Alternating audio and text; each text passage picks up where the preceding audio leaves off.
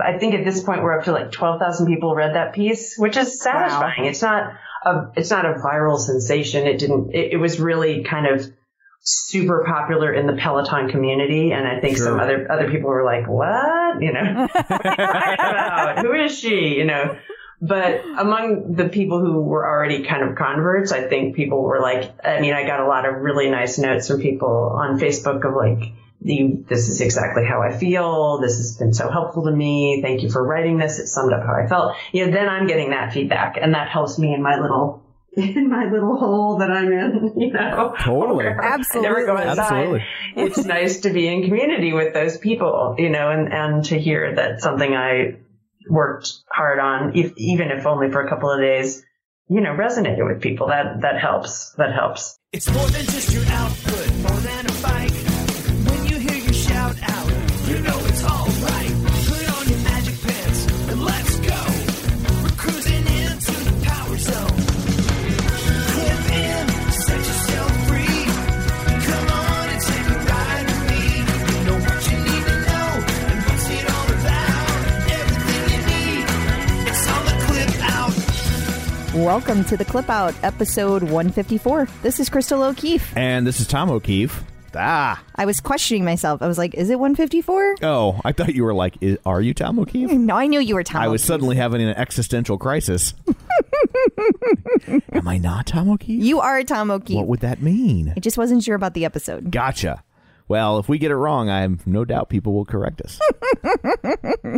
Oh, goodness. So it's been a fun week. It's been a real fun week. Should I tell people about my new gig? I mean, it's happening. It's happening. Go for it. Yeah. I get to run a morgue. Yeah. Yeah. So that's good times. Very good times. You know what? I have a job. Right? So I'm not complaining about that. We both have jobs, and neither of us is sick. Yeah. Yet. I feel like you working in a morgue dealing with COVID is not decreasing our chances. Yeah, but I'm not anywhere near the bodies. I know stuff. You know what I mean? So, yeah, I don't mean to be crass or anything about it, guys. It's a hugely serious thing, and it's super upsetting. But oh my god, if we don't laugh, I don't know what we're gonna do. Like I will just start crying if I think too hard about it, and it's already been that kind of day. So we're gonna laugh. Damn it! Right. But yeah, where I work's owned by a county municipality, a very large one, and part of the thing to keep us busy, since there's not a lot going on in the world of concerts right now, is they were like, hey, why don't you go take over the St. Louis Regional Dignified Transfer Center? So the whole arena staff is taking turns as site supervisors out there. So for the time being, that's your new gig. That's what I do. What, 2 to 3 days a week? 2 to 3 days a week. And just to add to the fun, it's overnight. It's overnight. I get to do it midnight to 8. Just me and the National Guard. Good times. So it's not. And honestly, it's not very demanding, but they need to have someone there. So you know what? It's my little part to help out. That's and right. It keeps me gainfully employed in an industry that is quickly shedding people at the moment, so I'll take it. I just thought absolutely it's an interesting turn of events. That it is. We sometimes peel back the curtain and let people know what we got going on. Yep. So good times. Yeah. So back to more real good times. What do you got in store for people? Well, you guys, there's just a lot of news, and I think. Do you want me to tease all these things? I mean, they'll see it in the show notes too. I mean, you guys, Oliver Lee is gone.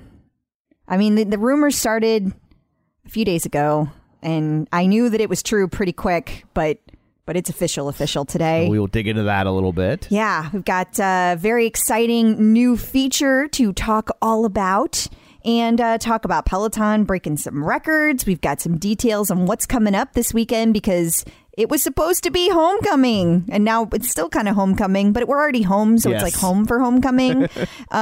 Or we're stronger together, or we all are together. I don't know. I can't remember what they're calling it now. It's something new. Yeah. But we're going to talk about that, and we've got all kinds of stuff going on with the instructors that you guys are going to hear about. So we also have a couple of celebrity sightings that we will check into as well. Awesome. Well, before we get to all that, shameless plugs, don't forget we're available on Apple Podcasts. While you're there, be sure and subscribe so you never miss an episode. You could also leave a review for us. We have a new review. Yes. You're very excited assuming it's good. Yeah. I was going into it positive. I so. skipped the bad ones. Oh, good. Yeah, okay. that's you just pre-screen. Thanks. Yes, totally. I don't need that negativity in my life. Luckily, there's not many. Right. But yeah, I'm not gonna lie. Totally skip them. Good. So this is from Gracie Lou. All right. Great podcast for the Peloton community. Love listening to you guys. You provide great information and you do it with humor. That's you're the information. And I'm the humor. I think that's what she's saying. Is that what Gracie Lou was saying? I think it is. Thanks for keeping it light and fun. See you on the leaderboard. Crazy Gracie. Love the leaderboard name, Gracie. Say goodnight, Gracie. Thank you so much for leaving the very kind review. That's a pop culture reference that I just was going to move on. is ridiculously old. She probably knows it. With a name like Gracie, she probably gets it. I think Gracie's made a rebound. But Say Goodnight, Gracie was from the George Burns television show from the 50s. That is an older reference there. When you say the word George Burns, that means you're going back in time quite a ways. He had a comeback in the 70s. Yeah. Right? Like that dude was old from the day I was born. I actually got to see him perform live twice. That's amazing. It was the exact same set, word for word. But I'm like, the guy was literally, I think the second time I saw him, he was literally like 98 years old. So you're going to give him a pass. So I'm good with that. Totally. That's fair. I would have watched him. Yeah. So also shameless plugs, facebook.com/theclipout. While you're there, like the page, join the group. We've had lots of people joining the group this week. A major influx of people. I don't know where you guys are coming from, but I love it. But hello and welcome. And, of course, you can get the Clip Out newsletter sent directly to your inbox so you never miss show notes or videos or articles, all that sort of stuff.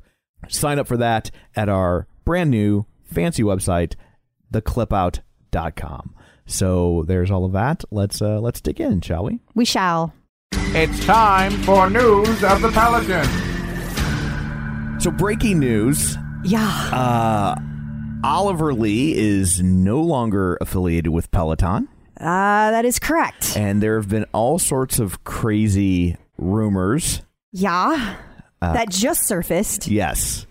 Ooh. Yeah. I'm trying to think of the right words for this. You know it's bad when I'm speechless. So we recorded this already and we're re-recording this because it has come to light. It has come to light that this was not for no reason. And I want to point out that Peloton not only parted ways with Oliver, but immediately took down all of his content and went so far as to remove him from the cardio cover. Go ahead. What were you going to say? I was going to point that out. And not only did they remove him from it, like there was a period of time where it was just black. Yeah. There was you just said cardio and it was just black. There was no graphic at all. Yeah. So it wasn't like, oh, we need to replace this. Hey, graphics team, make a new thing. And when you get it done, swap it out. They were like, take it down right now. And then make the new thing. And so obviously for those of you who have been following along, that is very unusual, unprecedented, actually. To my knowledge, they have never gotten rid of an instructor and then turned around and immediately removed all content ever. Yeah, I mean, the rides might fall off over time as anybody's rides would, since they're no longer working there, they're not creating new content. So over time, you get less and less of that maybe particular instructor in the catalog. But we've never just seen a good old-fashioned purge. So, well, it has come to light. There are rumors that I have seen. Oh, have you seen? I have seen that apparently there was inappropriate content being sent to Instagram followers. And allegedly that was unsolicited.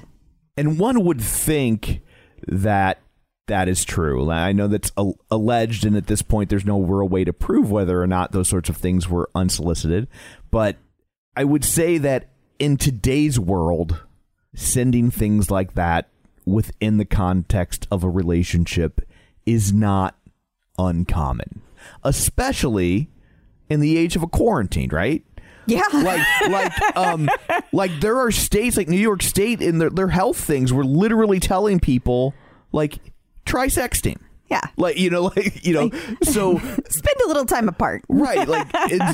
That's really not is the idea of someone sending a picture that was requested. Yeah. Is not as scandalous as it I feel like within the confines of a relationship that both people are in agreement with, hey, whatevs, Right. No judgment. So unsolicited takes it to an incredibly different place. Yeah. So my point being that with the way Peloton has reacted to this, that makes me feel like it must have been unsolicited, because if not, they're running the risk of having to get rid of probably every instructor and employee that works there. At the very least, Peloton felt it was unsolicited. Correct. I think is correct. And I feel like it's also safe to say that there was no proof to the contrary. Right. So there you go. Yeah. That's a shame. It is a shame. What a nice guy. I mean, I'm not saying these actions were nice. Right. But clearly not his best moment. Maybe it was. Our personal interactions with him would have led us to believe that he would not send unsolicited. I had nothing but great interactions with him, and I would have not suspected this. And I feel sad that he would, if this is true, that he would make such a really incredibly poor decision with such long-lasting effects. Yeah, and while we are laughing and being somewhat silly because I have a juvenile sense of humor, let's just put that on Front Street. Not sure I'm any better. But at the same time, it's not funny. No, you because know what I mean? because if you did not request those, right, that is not something that you, and especially from somebody that you respect and are looking for instruction and advice, and he's in a position of power, really. I mean, unfortunately, I hesitate to say power because it's not like he's your boss or something, no,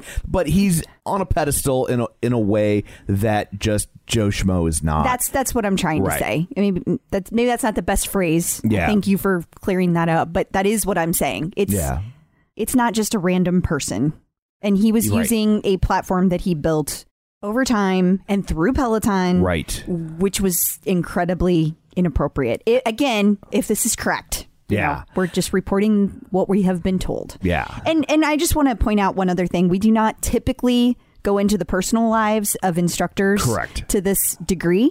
The only reason that we are is because you guys are going to hear about it. It's out there. Right.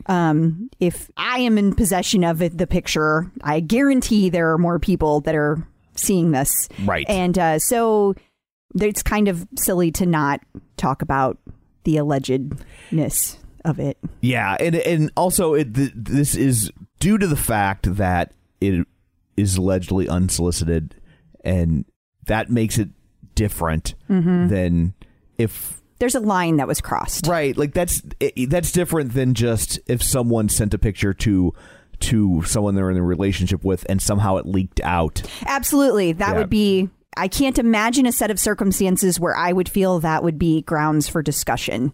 And this is different because that line was allegedly crossed. If that was the situation, it would be neither grounds for discussion nor dismissal. Absolutely. Absolutely. I just can't imagine a set of circumstances that Peloton would find out about a solicited, agreed upon picture and make these choices. So there you have it, guys. Yeah.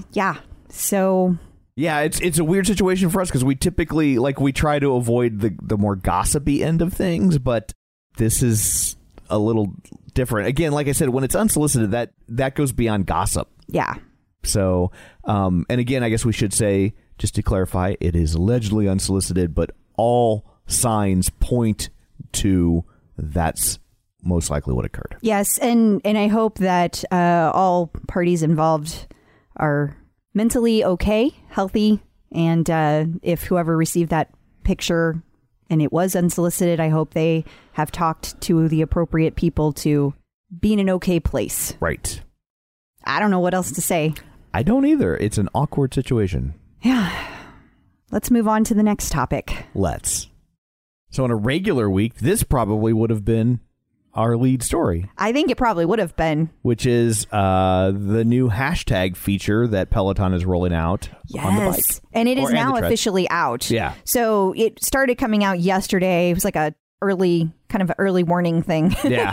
and early users, kind of not even a beta, just early users, people that signed up for Homecoming, they were getting it. And I think... Is that how people were selected? Well, that's just kind of the general consensus. I've seen zero proof of that other than that's just what people keep saying. I think I can prove to you that that's what occurred. Did you get one too? I got one. Well, then, yeah. Okay, Yeah. There you go. Because you do nothing else. I do nothing else. And I was just like, why would they select me? Well, that was the thought, that everybody who signed up for Homecoming got it. And because of that, anytime that you started a hashtag and somebody who had not gotten an invite latched onto your hashtag, It opened it up for them. Exactly. Yeah. So the feature opened up pretty quickly, but now it's officially rolled out. Everybody got the email today, so it's officially done. So we should probably take this moment to say, please add the hashtag the clip out. Yes, we hope we make your top 10. Yes. If you're listening, we should really be on your top 10. Don't you think? It's like presets on a car radio. Remember those? And, I do. And all the radio stations, they want to be they called it your P1. They wanted to be the first button on your radio. Yeah, so. Which I get that there's a lot of competition, But when we have a clip out ride, I hope you move us to P1 for that ride or that run or that yoga class. Okay, I'm done now. Okay. You're not going to meditate with people? Well, I mean, I usually do that alone. I think, and, yeah, that's kind of how meditation works. That seems fair. I don't really want a group. Yeah. I don't want to think about a group of people whenever I'm meditating. Defeats the purpose of my Zen-like quality. Yes. But I think this is a really nifty little feature. I think it is too. Although I have already seen people complaining. Of course. It's course Peloton. They did. It's not Peloton if somebody's not complaining. It's not life if somebody's not complaining.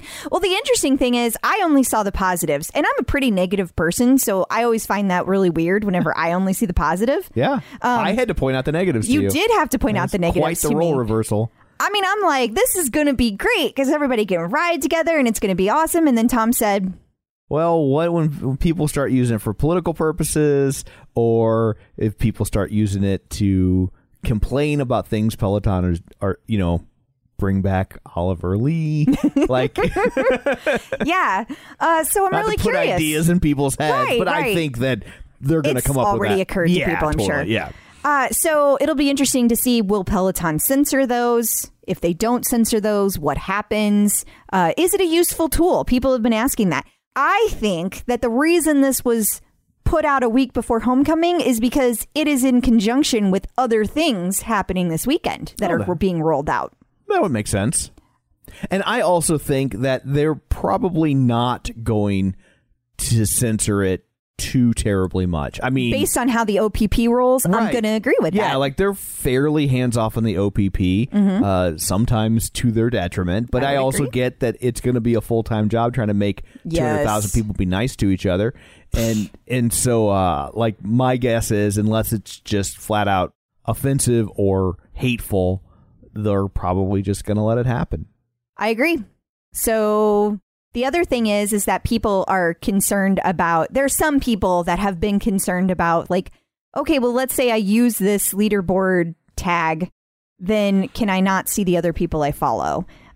Because like let's say that you followed Run, Lift, and Live, John Mills. Okay. And you were magically on this leaderboard you were exercising. Okay. And I was also on, but I was using the clip out. And then would we not see each other, even though we follow each other? Would we not see each other because we're using two different hashtags? Gotcha. So that's the big kind of quote unquote concern. Right. But it seems like you see both because like you can change your leaderboard at any given moment to be like, I am now following the people who follow me. I want to see those, or I want to see who's in my city, or I want to see who's in my age group, or I want to see who's following this hashtag. So you can flip back and forth. It's not static. Like you've chosen it for a ride and it can never change on that ride. It can change. But that was the big, like, is this even helpful? Gotcha. But I think this is going to be great for like all those times when like somebody's celebrating a milestone. Totally. like if I ever get to 1,000, everybody could hop on and like we could have a ride and be like Crystal's 1,000, or like Tom, if you ever took a ride, just so you know, they're crowdsourcing hashtags for you to pressure you to ride. But how will that pressure me? I'd never see them. Yeah, we have ways. And then so like that'll be real. That's really fun. And that's kind of where I think this all kind of originated, was all these people used to do all these big celebration rides and stuff like that. And we all would gather together. I don't think it happens as much anymore.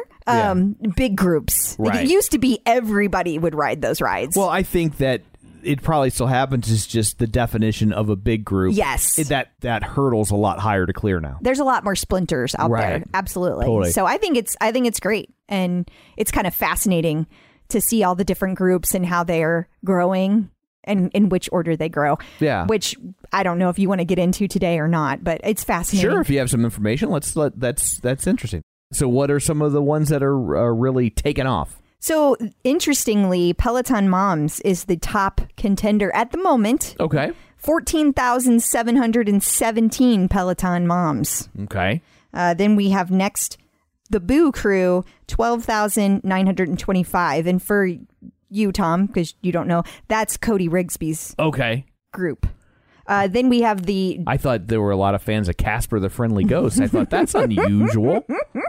Peloton really likes Casper. Right. And then we have the Peloton featured tag, Together We Go Far. Okay. And that one is at 12,316.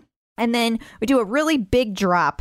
The next one is Power Zone Pack at 87.84, and then Swexy AF at 73.74, and then another pretty big drop down to one Peloton, 6,010, and then Sweat with Swagger 44.66.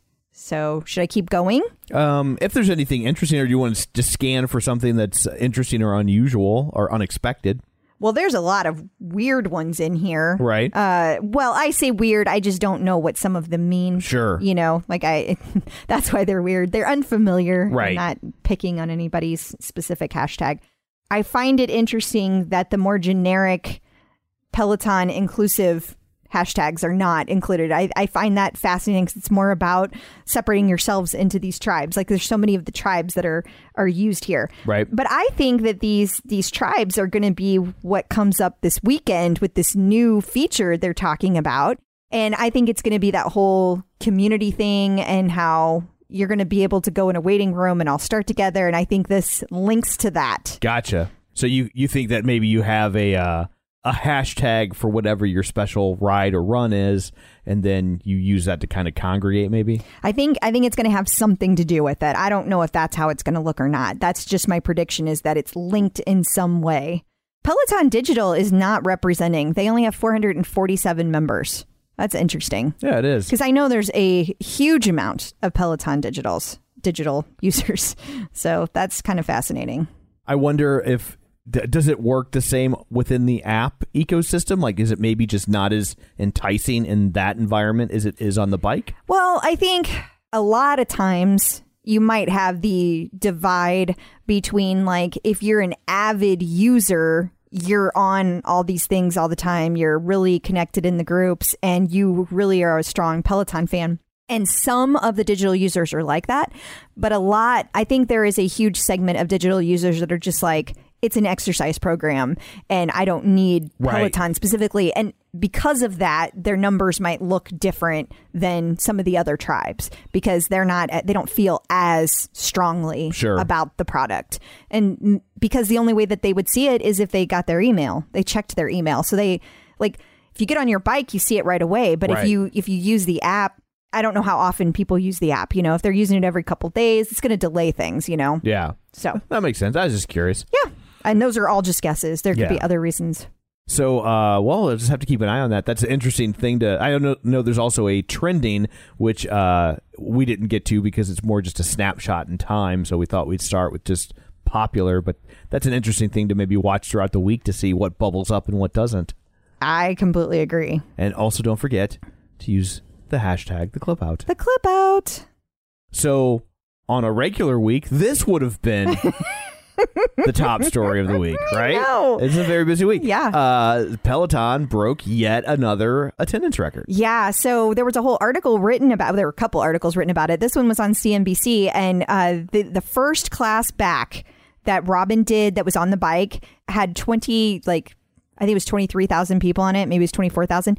And then after this article came out, there was a ride over the weekend, which had over 28,000 people on it. So, like, even after this article broke the record, there was another record broken over the weekend. It's crazy. I mean, people clearly miss these live rides, even if they're from home, even if the sound isn't perfect. I think people don't care. I think it's kind of cool that they're doing them from home. I do too. I mean, yeah, it's a little lo-fi, but it's to be expected and forgiven because of the current situation. Like, this isn't what they're selling you long term. This is them making accommodations in unprecedented situation that nobody could plan for. I know. I think it's great, and it's a good example of, you know, stay home. Like, it's a good example of that. It's a good example of before they had even decided to do these classes at home, they were sending equipment home to the instructors to stay fit so that they're able to continue to do their job, not like stay fit or you're fired, but like so that they stay fit. And I think that's great. I think everything that they are doing is awesome.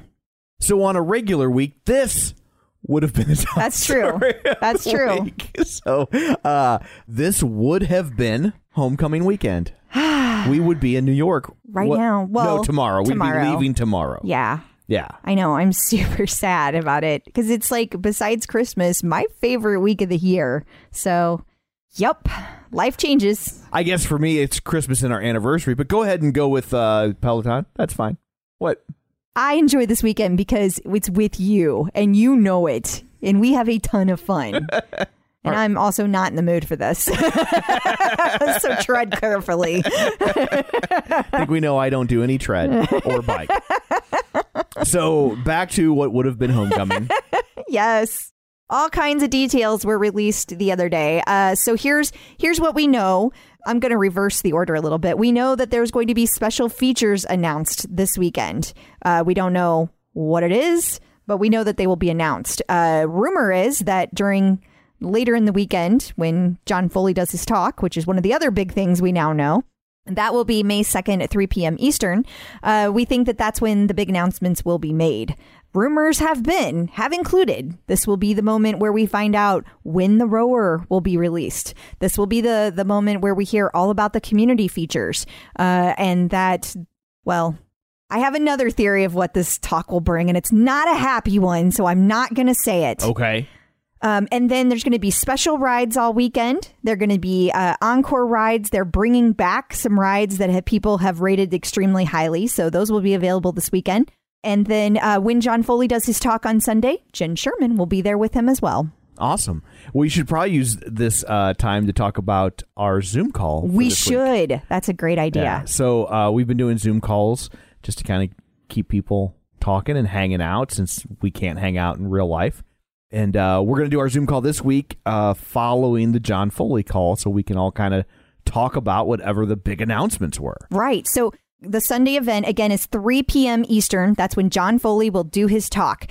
Just to give him enough time and give everybody a moment to breathe, we're going to do it right after that with a little bit of a window. So we're going to do 5 p.m. Eastern time. So that'll be 4 p.m. Central. And we'll create an event on our Clip Out Facebook page. Yes. Facebook.com/theclipout. So we will create one of those and you can go and RSVP to that just so you have a little digital reminder. Also, while we're on the note, we had so much participation this last week and it was so fun. But the one downside was there were so many people that we didn't get very far into a conversation. It was all about introductions. So we're going to completely scrap that. We're going to do a completely different thing. What we're going to do is have you guys all put in your information like in the chat box as soon as you get there. And then we're going to just jump right into conversation. So that way we're using the time to actually connect, which was our whole plan.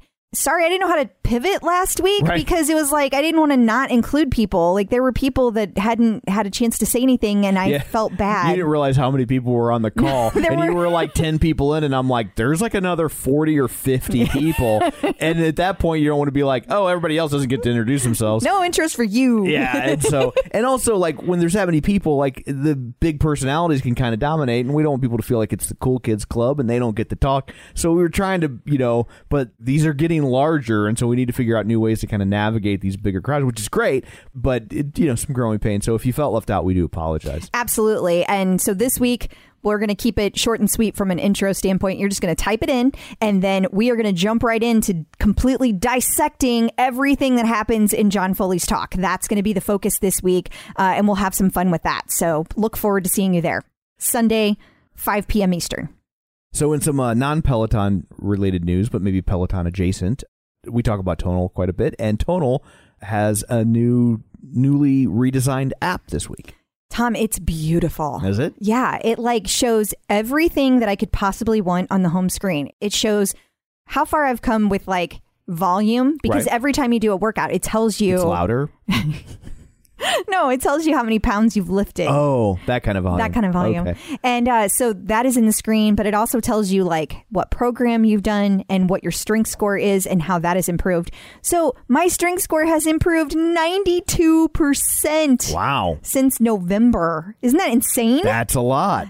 Oh my gosh. I was super impressed by that. That's crazy. That's crazy. I was going to say, so we should probably, if, the clock is ticking if you want to enter our Tonal contest. Yeah. This is the last week.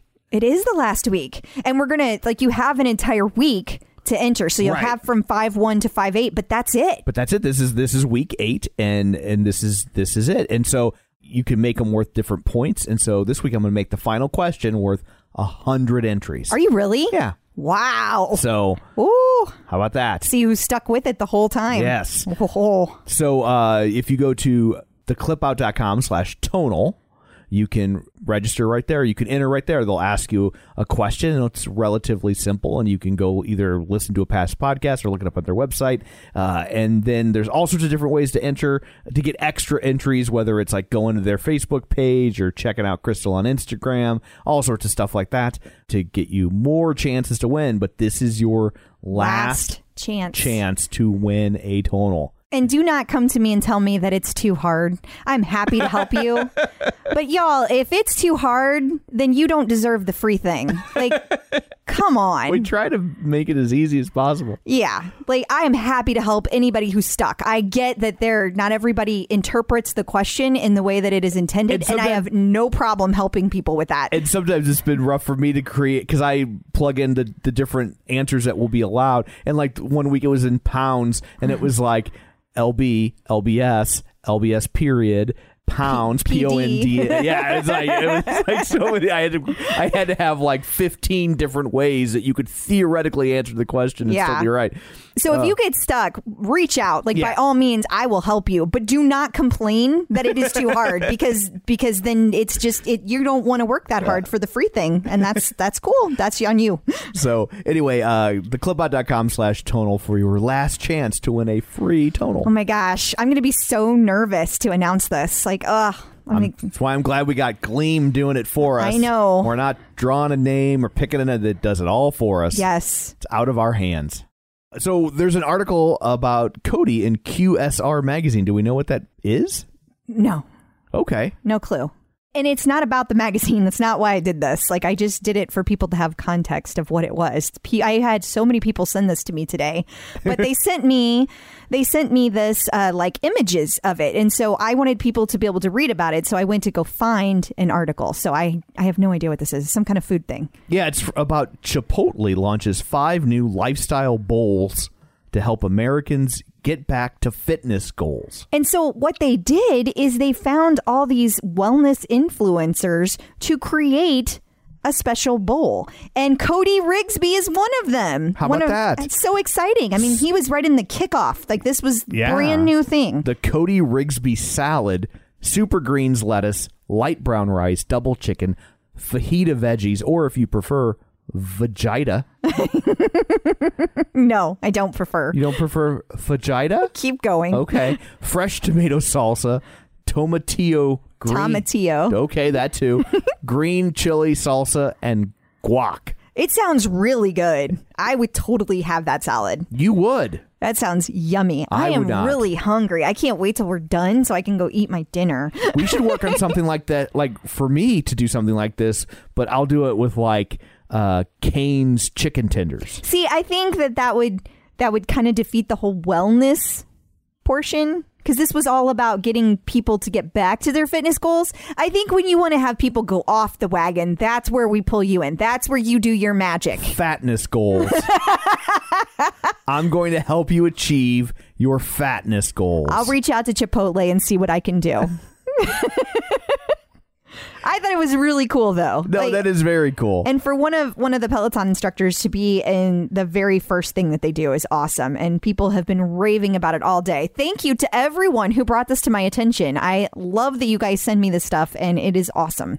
And I'm still trying to figure out what QSR stands for. Okay, well, we're moving on. Okay. I think it's some sort of food industry magazine. That's literally what I said. Did it? Oh, sorry. I was still reading, trying to figure out what it was. Well, I think you just thought I meant like I was saying it was a food thing. Yeah. And so like you jumped into what Chipotle had done. And Gotcha. I was like, I'm not going to correct him. Okay. So while we're talking about Peloton and Peloton instructors appear in other places, a women's health magazine had Tunde do an arms workout live. Yeah, so this was really cool. I think this was just last night. And she did she went on there and did an arms workout. I mean, I guess everybody's recognizing her for her amazing arms. Sure. So she got to do another one live and it was awesome. And then endgadget.com talks about Supernatural VR workout app. So is that like a... It's a new workout and it's called Supernatural and it's only available on Oculus Quest. But what's fascinating is that you work out in your home, but you have these VR goggles on. Right. And then like in this particular one, there's like these bubbles that fly at you and you have to hit them. So you have to have like a 6 open space because like the balls are coming at you from all directions. Okay. Oh God. The spheres are coming at you from all directions. And you have to hit them really hard. According to this article, like you can't just like move your arm to knock it. Like if you do, it'll just like, and you make contact, it would just like knock it out of the way. Okay. But you actually have to break the ball. Knock yourself out, Tom. And that's when you actually get points for it. But because you're exerting so much energy, that's where you're actually getting this workout because you're actually going, you're using a lot of power behind each of your moves. So it's a pretty intense workout.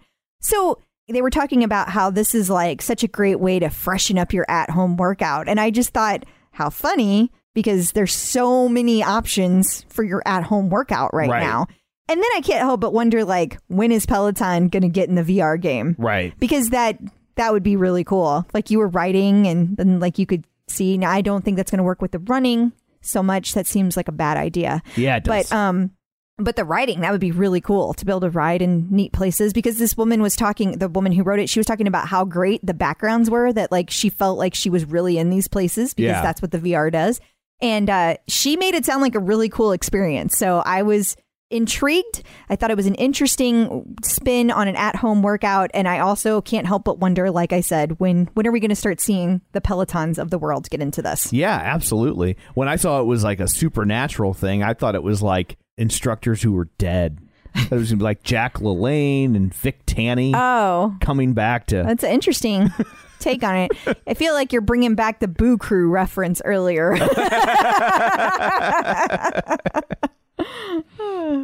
So how's Fight Camp treating you? Oh my God, that's so much fun. I actually did a short workout this morning because all you need is a short workout with that thing. And the cardio is just insane. It's you just use every single muscle in your body. And I love it. I just can't help how much I love it. It's just so fun I feel so accomplished when I'm done, Yeah. It's just like, I feel like I really just beat something up. And that's good. That is good. Because then it's not you. Right. I'm not abusive. She's not abusive. But I know there are times when you just want to hit something, and now you have something that's appropriate for you to hit. Yes. But it's also such a great workout. I just can't believe how strong my core is getting from doing the workouts. Between that and using tonal to supplement with the strength, it's like, man, my core is going to be so much stronger in a few months. It's going to be crazy. Awesome. So are you still doing the pathway to progress? What was it called? The prospect path. Yes, I am. And so part of what you do in the prospect path is you get to know each of the instructors. They have a video.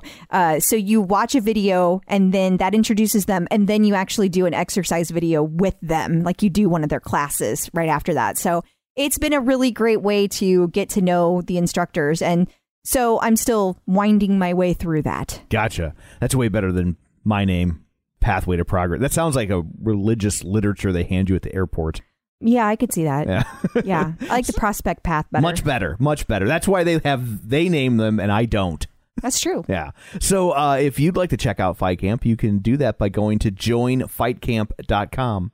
And if you do buy one, don't forget to tell them that you found out about it at the clip out at the end of your purchase. There's a survey. That would be very nice of you. It would.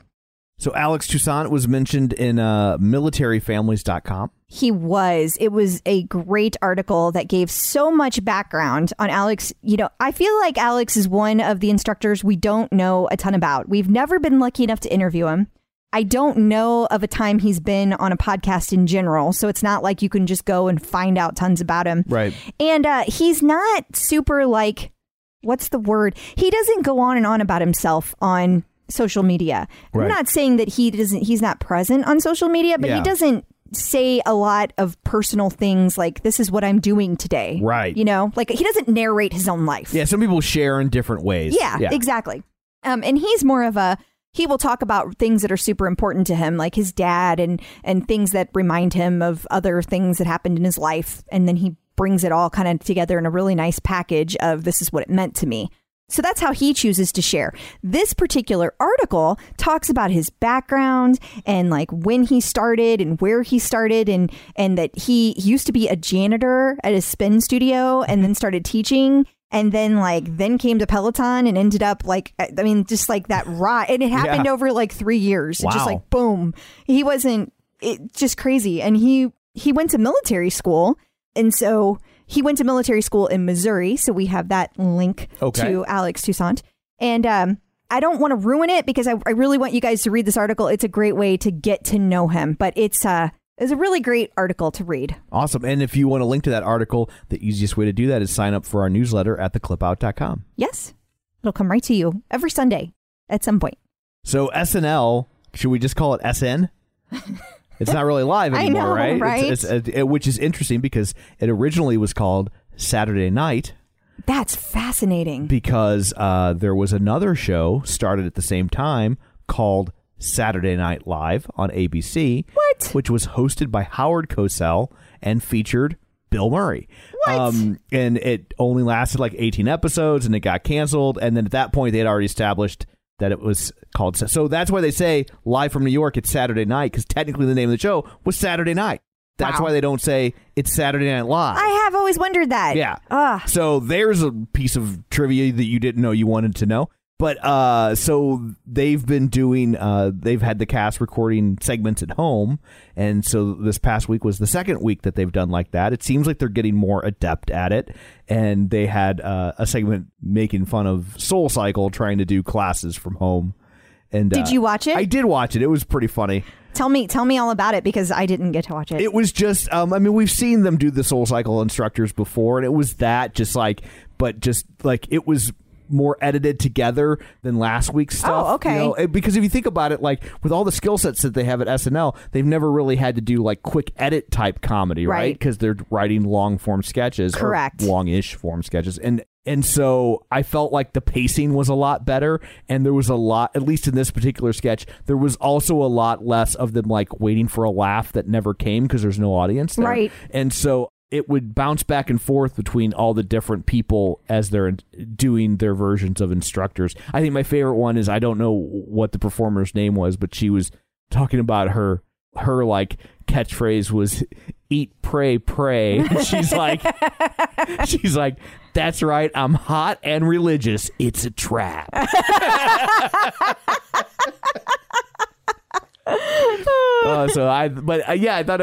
thought it was a good one. So if you want to check it out, it's up on YouTube, and there will be a link in the show notes or in the newsletter if you subscribe. Perfect.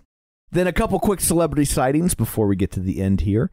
Martha Stewart has a Peloton and a tonal. I know, right? That's so cool. Yeah. I have something in common with Martha Stewart. Just don't have the going to jail part in common. Yep, I'm done with the... I'm done having things in common because I'll also never have a home like all the stuff that she creates. I wouldn't like that. Well, good, because you're not getting it. Well, that's good. That's why we're a good combo. It'd be like living in a magazine. I want it to look like that. I just can't. And if I'm going to pick a magazine to live in, it's not going to be that one. It's going to be Wizard Magazine because of all the comic book stuff. What'd you think I meant? Well, I saw your face, so I know what you meant. Your mind is always in the gutter, honey. And thank you. And then we also discovered that Weight Watchers CEO Mindy Grossman has a Peloton. Yes. Awesome. And Seems fitting. It does. Yeah. It does. She works out and she's eating well. Yeah. So it's a good combo. Absolutely. And then finally, Diplo, I guess I'm saying that right, I think you are. has a Peloton. And you said he's a DJ? He's a DJ. Like not Caller 10 wins tickets to Foghat, but a Wicca DJ. And he worked with MIA on Paper Planes. Oh, very cool. I think they won a Grammy for that. He's done a lot of other stuff too, and he was in like some sort of group with that Mark Ronson, the guy who did the song that everybody thinks is Bruno Mars. Yeah. I mean, it is Bruno Mars, but it's Mark Ronson with Bruno Mars. Right. But everybody's like, it's a Bruno Mars song. Right. But yeah, so apparently he has a Peloton as well. That's pretty cool. Man, there is nothing worse than when you buy a pair of sunglasses and then you lose or break them. I would agree. So what do we do about that? Well, that's where Gooder comes in. Their sunglasses are $25 each, so nobody likes to throw away $25, but it's a lot better than throwing away $100 or more on a pair of broken sunglasses, right? Yeah, I mean, absolutely. I have to say that's not my favorite part about Gooder. My favorite part about Gooder is that when I run, they don't slip, they don't bounce, and they're 100% polarized. And they also come in like a million different colors and styles. For your $25, you're not sacrificing comfort, safety, or style. If you want to support the show and pick up a pair, Gooder is giving the Clip Out listeners free shipping on their first order.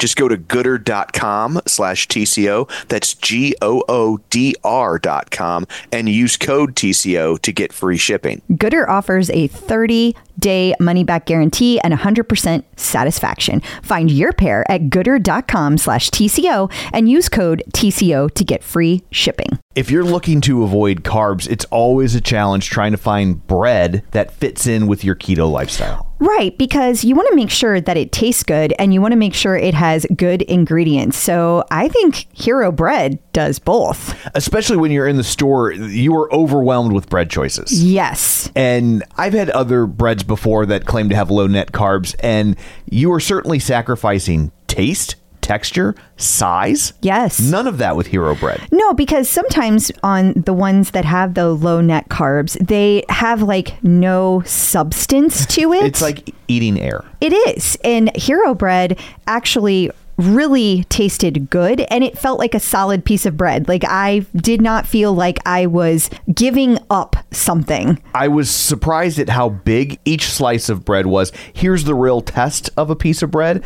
I didn't make a sandwich with these. I just had toast. Which you love, because you have toast almost every day. I do. It was the best textured bread of this sort that I've ever had. And if you're doing the math, it's 0 to 1 grams of net carbs, 0 gram sugar, and high in fiber. So don't give up being a breadhead. Hero Bread is offering 10% off your order. Go to hero.co and use code TCO at checkout. That's TCO at HERO.co. Well, there you go. Checking in with the Peloton community. So joining us today via the magic of Skypeophone is Amy Wallace. Hey, Amy, how's it going? It's going pretty well for sheltering in place. Yeah, it's a whole new world, right? Yeah, it's weird, isn't it? I mean, I'm a writer, so I spend most of my days at home anyway. But don't rub it in. This is completely different, though. My husband's here working in the other room, so now we're both here, which has changed up the rhythm a little bit. But yeah, what does he do? He has his own investment company, and it's small, and he has like 12 people who work with him, but still we live in Los Angeles, so everybody's been told to head home. So that's where we're all at, and everybody's sheltering in place. We had a cocktail party with friends the other day on Skype. Oh, that's great. That's everybody's awesome. doing their best to be creative, but it's kind of a weird mood, as I'm sure you're feeling too. Yeah, it is. Yeah, we live in a red state, and they're very obstinate, so we're still tongue kissing at the grocery store. Yeah, despite the fact that our county told us to stay home, we're both considered essential employees, so we get to keep going to work. So yep.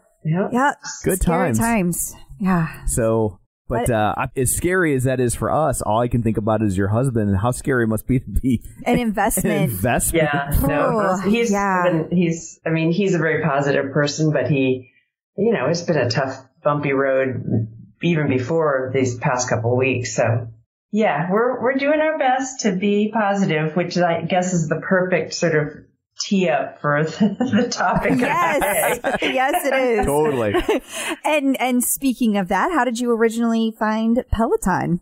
Well, I have always, I've done, Soul Cycle classes every once in a while, and the friends of mine who are devotees were always in the best shape of anyone I had ever seen. So I was admiring of that, but I could never really make myself go. So when I realized that there was a way to do it in your house and just have it there. And I've already admitted that I'm often in my house, which might make you think that I would want to get out of my house, which I do. I do go and work out at a gym with a trainer who I've worked out with for like 10 years, but I needed more cardio, and I just was intrigued. But I'm a very new member. Like, I will get to, I know one of the questions you want to ask me is how I came up with my code name or leaderboard name. See, I don't know the phraseology. And it's such a lame leaderboard name because I didn't quite understand that other people were going to see it or read it, or that I was hoping that Robin Arzon would someday scream my name. So it's literally my initials. It's so boring. Well, here's the good news. You can change it anytime you want. Yes. Well, so somebody, after this story, which we're about to talk about, I joined a bunch of Peloton Facebook groups and posted it because I thought, this is a community that will like this. And people were like, what's your leaderboard name? And I was like, well, sorry, it's really boring. And they were like, no, you can change it. But so now I'm having anxiety about what the perfect one should be. And so I haven't changed it yet.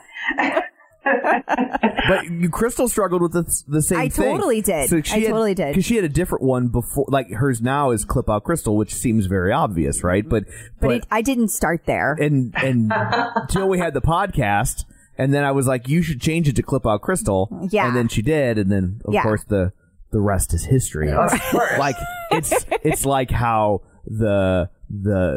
how the Silver Beatles became the Beatles. Right.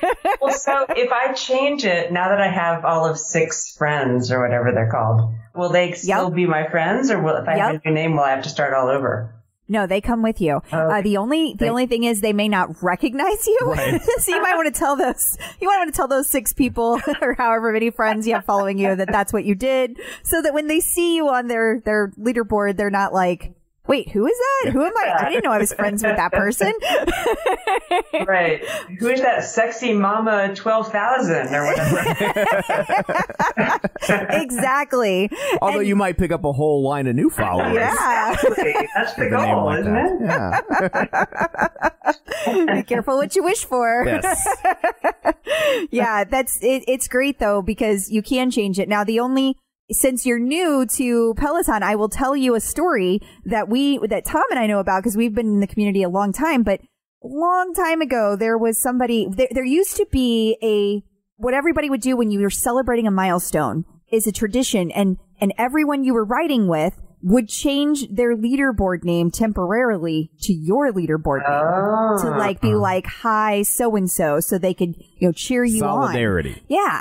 But the thing is that one time somebody did that and they lost their leaderboard name. Like somebody snagged it while they were on the ride. So if you're going to change it, have a plan, know what you're going to change it to, and that you're either create an entirely new route profile for it or immediately change it back. Like you have to be all in once you decide that's your name. I get it. Okay, that's good advice. That's okay. So now when they're trying to show solidarity, they all change their name to Lequalesa. Sorry, that's a very dated political reference. There's like 3 people laughing right now, but some of these I just do for me. That was one of them. Yes, it was. It was nice of you to laugh politely, though. Well, I laughed because the word was just so unexpected. I actually got it, but that's because I'm old and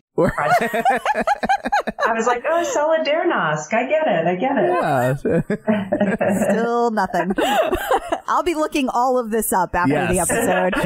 She will spend the rest of the evening on the Wikipedia. Yeah, I will. Okay, so I know that I'm going to jump around a little bit here. So we got to tell everybody about this article that you wrote. You wrote all about a recent class that you took with Robin, which as far as I could tell was the very first class at the new studio. And I would like to know what inspired you to write about that. Well, actually, a lot of the quotes from Robin in that piece, and this is a piece, just so everybody knows, that ran on medium.com, which is a platform that allows everybody to write, but there are several different sort of channels, and I wrote for what's called GEN, G-E-N, and it basically focuses on culture and politics, and I proposed to my editor that I was a new Peloton subscriber and that I was really struck by the lead instructor, Robin's positivity. And now that we were all in lockdown, basically, although I guess technically we're not in lockdown, but it feels like we are, I had started going back in time and looking at and riding, but also watching, even when I wasn't riding, her earlier rides. And there was so much in what she was saying, even before coronavirus was a thing, that was so completely applicable to where we are in this moment. So I proposed to him that I would sort of do a sampler or a mashup of in her own voice kind of idea. And so that's what we started. That was the idea of the piece, which is, I think, titled, How Peloton's Head Instructor Powered Me Through the Pandemic. And that was this sort of initial thing. Then I got in touch with Peloton and was asking them, like, can I get some sales numbers from you? And have you been having, because I've been seeing on Twitter that people were joking, the revenge of the Peloton wife. There was that ad right. in December, and I'm sure you maybe have even done a podcast about it. But everybody was like, "Oh, it's so awful. She got that for Christmas." Well, I got mine for Christmas, and I'm thrilled that I did. And people have been on Twitter saying, like, guess it wasn't such an insensitive gift. Now it just looks pretty. We would all kill for exercise bikes in our home. So I get in touch with Peloton. I'm like, can you tell me your sales numbers? Have they gone up? They're like, no, we can't because we're a private company. Sorry. But we are free. We've made all of our stuff free, all of our programming free for the next 3 months. Well, so then I saw a different way of going about the story. So it's still basically the same idea, but what I'm encouraging people to do is get on their laptops and sign on to Peloton. And like Robin will help you, whether you can get on a bike or not. She's so positive. She's so can do. Has overcome her own struggles. So that was sort of the joke of the piece, even though I actually do ride with her. That you didn't even have to ride with her. You didn't have to have any equipment that was expensive. You could just listen to her voice, look at her face. Like I joke that her smile is bigger than her head.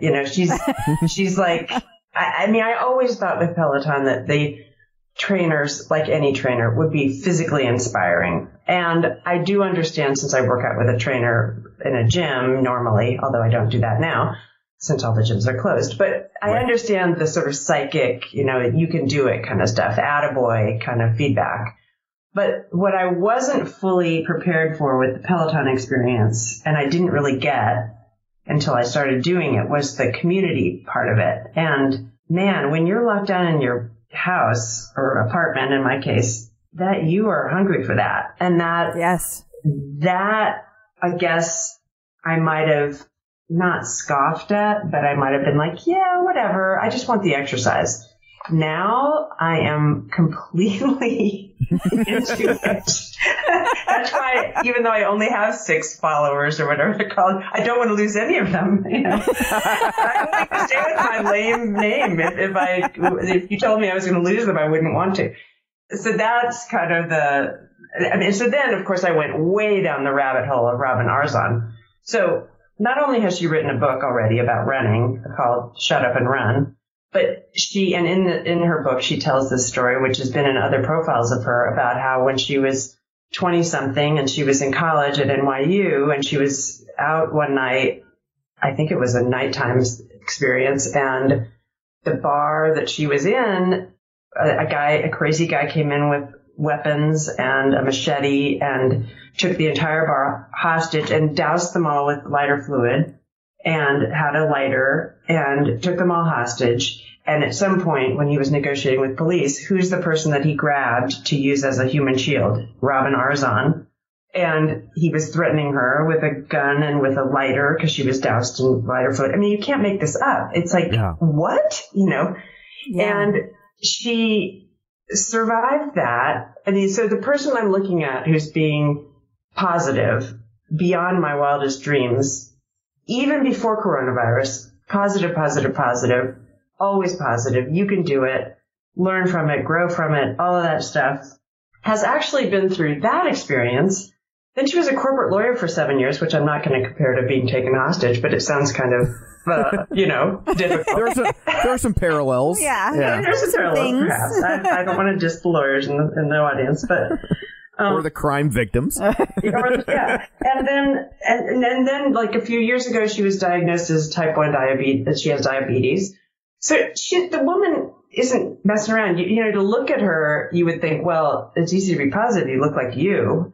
But in fact, she's had some stuff to deal with. And the woman glows with positivity. So basically my piece was an ode to Robin. I mean, that was just basically the deal. And like pointing out how even before coronavirus, some of the stuff she said really helps us now during coronavirus. I mean, it really will help you. And that was sort of the conceit, if you will.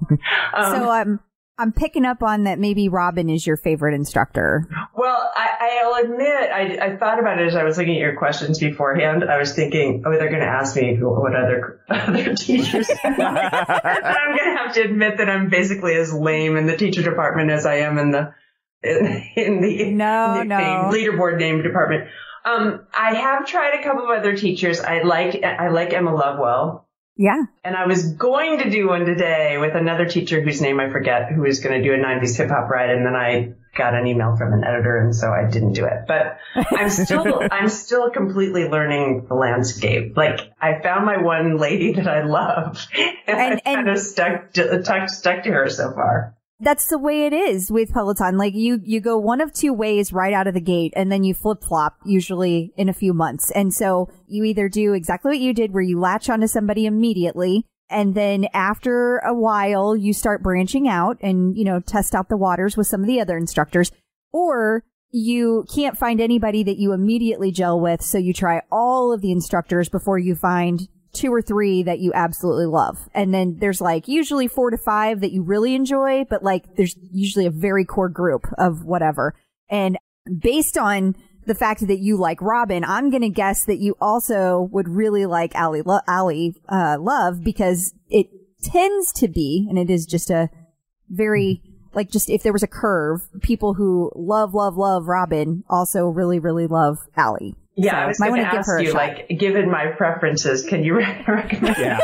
Oh, she can. She's like my dating app for. Yeah, she's like a human Facebook She's like a human Facebook quiz, like, which Peloton instructor are you? And she'll take your data points and then...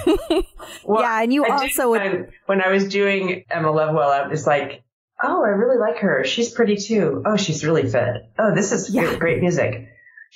She's not doing exactly like Robin would, though. Yeah. I get over Robin and just enjoy the moment. But I can't get over Robin yet. I'm very... I don't think you should rush it. I think you should enjoy that as long as it feels right. And when it's time, you'll naturally start edging out to other instructors, because it's different for everybody, that length of time. But if you're finding what you need there's thousands of Robin rides. So just enjoy them, you know. That's the point I made in the piece. It's like, look, she's been teaching for 6 straight years. So there's lots of material. If you need to get your Robin on, there's lots to choose from. Exactly. And I would say later, when you do feel like you're ready to branch out, then I would encourage you to try each instructor, even if it's short rides. Try each of them a couple of times, because it's very different once you found the one that you like gel with immediately. You kind of have to, the rest of them never quite stack up to the first one that you fell in love with. Right. So you gotta just try it out a couple of times before you really yours? decide. Who was your initial love? Oh, I'm not. She hates to say, like, pick a favorite. I feel so guilty about the other instructors. I think everybody has probably guessed at this point that listens on a regular basis that I would say Jen Sherman is my like the Your one go-to. who like really roped me in, because I don't care what kind of day I'm having. That woman can make me smile. It's completely different from Robin, but I get the same emotion that you get when you take a Robin ride. The things that you're saying, like Jen Sherman will say things, you know, like she knows everybody riding in her front row. She knows every name on the leaderboard. You know, she remembers them. She remembers their stories. I feel seen by her in a way that some of the other instructors, like, I think Robin is amazing. I think she's one of the most interesting and totally badass people in the world, but I don't think that like we have a connection in the same way I feel like I have a connection with Jen Sherman, if that makes sense. Well, I'm sure they're very smart about this. Like, we're all different and we all want different things in our, in our trainers. Like, I tend to like somebody who's kind of yelling at me a little bit. Like, bad bitches who get out of bed earlier than that, like that kind of, I'm like, okay, And I will say there are times that Robin is the only person that can kind of scratch that itch for me. Like she did, I have a tread too, and I did the, it was before the New York City Marathon this year. She had a class that was like, kind of like if you actually ran in the New York City Marathon, this is kind of what it would be like. It was like supposed to be like your last kind of run as you were tapering, getting ready for the actual marathon. And, it was so motivating, and the way that she described it, like I felt like I was there, and by the end of it, I was like, I'm going to sign up for the marathon. I mean, I didn't, but, but I had this moment of like, I could actually do that. And, she has that way of bringing it out of people. So like, I agree with you. There's all these different instructors. They have all these different traits, It's fascinating because like, Jess King is like a party on the bike. She's like all about dance and she's all about movement and just being free. And that speaks to some people. And the same with Cody, Rigsby. He's kind of more in that like freedom of just like, let it go. We're just on the bike to have fun. And then you have like Matt Wilpers on the other end, who's like super focused on the training, and Christine Diercole, they're very focused on like, here are the numbers and it's here's all what math. It's like, we're going to be on this very specific path today. And that there's days that I need that too. So that's why eventually you should try all of them. But I still say stick with Robin until you're done. Till I'm done with her and I want to move on. The other great fact about Robin that I just can't even almost believe, but it's been reported, so I'm going to believe it for the moment, is she ran 5 marathons over 5 consecutive days. Yeah, she has talked about that. Crazy. Yes, it is. Like literally crazy. She should seek professional help. Yeah, almost. Yeah. Except she seems to enjoy it so much that I guess it wasn't so awful for her. But yeah, that's a lot of mileage. I want to love any exercise that much, but I'm not there. I'm not going to lie. Like, I like movement, but not enough to do that. I'm not there. So were you pretty active before you got the Peloton, or were you just kind of like doing whatever felt like you should do, or how did that work? Pretty active. I'm pretty diligent. I'm a big I've had this relationship with my gym trainer for years. And so, and because I write from home, I really value that the structure that those sessions give me. So like I make an appointment, I keep it, Yes. Yes. And I've been doing that like 3 times a week on good weeks. So, that's great. So that's pretty, and then I try to do cardio and I don't do enough of it, like a normal human. Yeah, I was the opposite. I love cardio. Cardio is easy for me. Like doing strength has not come easy to me. So good for you for doing it the other way around, because you'll live longer. It's proven. I tell you, I don't really understand that weight bearing exercise thing. I remember going to a PT person I hurt myself. This is years ago. Hurt myself skiing, and the guy said, I was 38 at the time. He said, "So what exercises did you do to get ready to go skiing?" And I was like, What now? I don't know. Like I run sometimes. And he was like, yeah. But what exercises do you do to like weight bearing exercises? And I was like, well, isn't running weight bearing? I mean, yeah. I weigh something and I have mass. Weight. He's like, no. And he just basically rolled his eyes at me like, are you insane? You just went out and hurtled your body down a mountain with snow on it with absolutely no preparation. I mean, I'd skied before, but it had been, 6 months or something since I last skied. And he was like, you need to be doing, crunches and squats and blah, blah, blah, blah, blah. And basically my own ignorance was thrown in my face about what conditioning actually was. Well, I would say most people do it the way you did it, which is, you see skiing as like, I know it's not relaxing, but like as a sport you do on vacation. Well, gravity does all the work. Yeah. It's like control. It's friendly. It's controlled falling. Right. Like, and I know it's hard work. There's a lot of strain that goes with it, but I don't think people think of it like, I'm going to go skiing in a couple months. I better prep. I'd never heard people say that. I certainly had never. I thought, well, I ski. I know how to ski. I mean, I wasn't a great skier, but like, I know how to ski, so I don't need to prepare. So I've tried to be active always, but I've got to say, in this past 2 weeks or so, I've been on that Peloton bike every day, and it really feels great. Like I'm a convert for sure. That's wonderful. And I tell Tom all the time that like if I didn't have the ability to exercise in this house, I would be in real trouble, because it does keep me sane. It's the one time a day my brain shuts off. Yeah. And so it's very important. And I also tell her all the time that if she didn't have that in this house, she would be insane. And so would you. Yes. Yes, I would. Having somebody around who really knows you. It sounds like you guys know each other pretty well. Yeah, we've met a time or two. So how did you get into writing? How did you fall into all that? In college, I interned at different places, and I was kind of a shy person. In high school, we moved a lot, so I was always like the new kid. And something about the idea of if you have an assignment to go interview somebody, then it's not just you like having to be brave and go meet someone. It's like you have an assignment. It's not you, it's the assignment. Yeah, there's like a predetermined topic. Yeah. Yeah. Braver. And I like that.